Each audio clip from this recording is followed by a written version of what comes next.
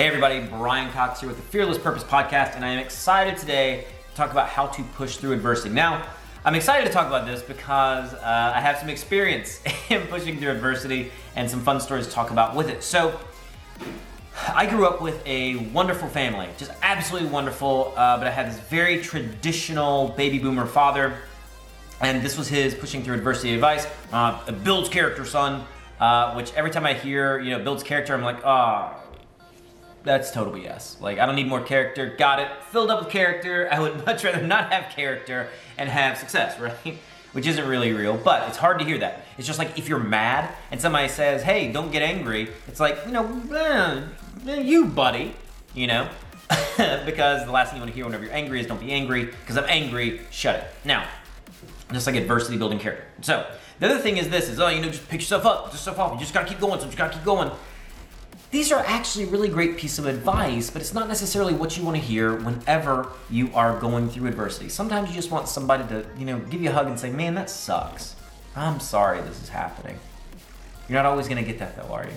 So I want to give you some tips, some concepts, some ideas, some thoughts around pushing through adversity in your life. And I'm going to tell you, even if you have no one in your life that can support you. And by the way, many people, including myself, have been there before where you feel like you have no one.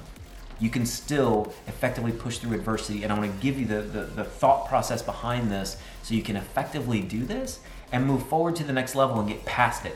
And I'll tell you, I'm not going to tell you, oh, don't worry, it just builds character. So with that in mind, how do you push through adversity? One thing that you really need to do, just as I talk about with failure and other things, is you can give yourself some time in the morning to be sad, to be upset. You can do that. This has to be a short journey within that paradigm though. You have to move out of this mourning period fast. It becomes a point where the morning of adversity or the sadness just overtakes, and you have to move very quickly into reflection and action. So what I like to tell people is this: if you're going through adversity, and let's get a little bit broader here. Maybe it's not just a struggle in your business. Maybe you have some real deal personal things going on, the loss of a loved one.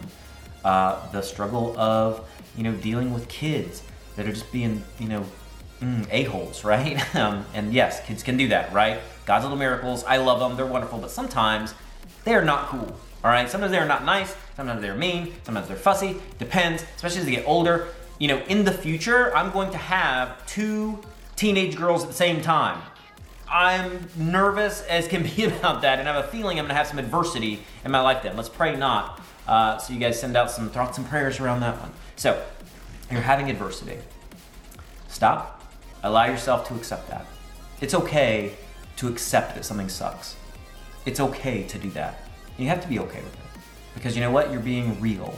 The people out there who are like, oh, just put a smile on your face. A lot of these fake, trainers, I've talked about this for years. No, I'm not trying to piss anybody off, but, these trainers, coaches who every time they speak, they have a smile on their face. God, I don't trust them at all. Like, it's so fake to me. Because you know what? If you can't accept that sometimes life sucks, then you're just full of it. Like, no, it's okay. It's a silver lining. Oh, wherever God closes a door, he opens a window. Man, I'm not going to cuss on this podcast because I don't want that E rating. But you know what I'm thinking? I'm thinking, you, buddy. You don't know what you're talking about. Like, that is fake. Sometimes life sucks. And you need to be able to say, you know what? This sucks. And I'm pissed off about it, and I don't like it, hate it. And that's okay. You cannot stay there though. You cannot stay there in adversity. But I want you to get it out. In fact, there's a lot of people, and I would even say this, whenever I'm really going through it and I'm really upset, I try to get some quiet time alone, and I'll write it out. Like, this is what sucks about everything right now and why I'm angry about it. But here's the next step of what I do after I write it down. I write down all the things that suck. Take a couple of deep breaths, try to be purposeful and thoughtful with what I'm doing. And then I actually go line by line and I say, which of these things can I actually do something about? Which of these are in my circle of control versus are they in my sphere of, unable to influence? If I can't do anything about it, I need to know it's out there. If it's in my circle of control, these are things I can do something about. So if I cannot do anything about it, I cross it off my list. And this is hard. This is really hard to do sometimes, to actually cross something off your list that is bothering you, that's upsetting you. But frankly, there are some things you can do nothing about. Where I find a lot of people get caught up is they worry about things they can do nothing about. And that is wasted time. That is completely unproductive. It's not helping you. And you can break out of this pretty simply by making this list. So write down all these things. What can you do nothing about? Exit off. Boom. X. Cross it out. You can't do anything about those things. If it's something you can do something about, now this is different. You're going to be left with a list of these things. You're saying, okay, I can do something about these, 5, 6, 7 things. Then what I want you to do is that I want you to actually go through that list and then prioritize and say, this is the first thing I'm going to focus on, the first thing I can do something about. Because whenever we think about reactivity versus proactivity, proactive means that I am being very purposeful, thoughtful in what I'm doing to move forward and actually achieve what I'm trying to achieve.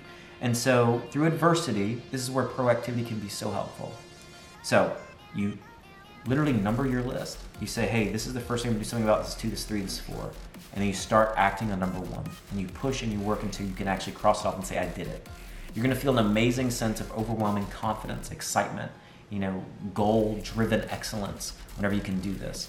So the simple formula that I would say, I've taught this for years, it's really stop, take a couple deep breaths, really internalize, fill your body with oxygen. Your brain is very receptive to oxygen, so if you take those deep breaths, it'll fill it up, you can think a little clearer.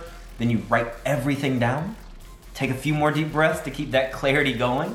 Cross out everything on that list you can do nothing about. Then put in an actual organized list of the things you can do something about and number them. And then start with number 1 and start working towards it. And if you can do that, then you will push through adversity. You will find that success on the other side, and you won't sit and wallow in your own self-pity, and you can actually find and achieve your fearless purpose. So guys, if you like this episode, hit that like button, subscribe, and we're excited to be here and put out this content for you guys if you like it. And we want to make sure that we hear from you about what you like or what you want to hear about. So make sure you leave a comment if there's some topic you would like for us to cover and discuss on this podcast. And we will see you guys in the next episode.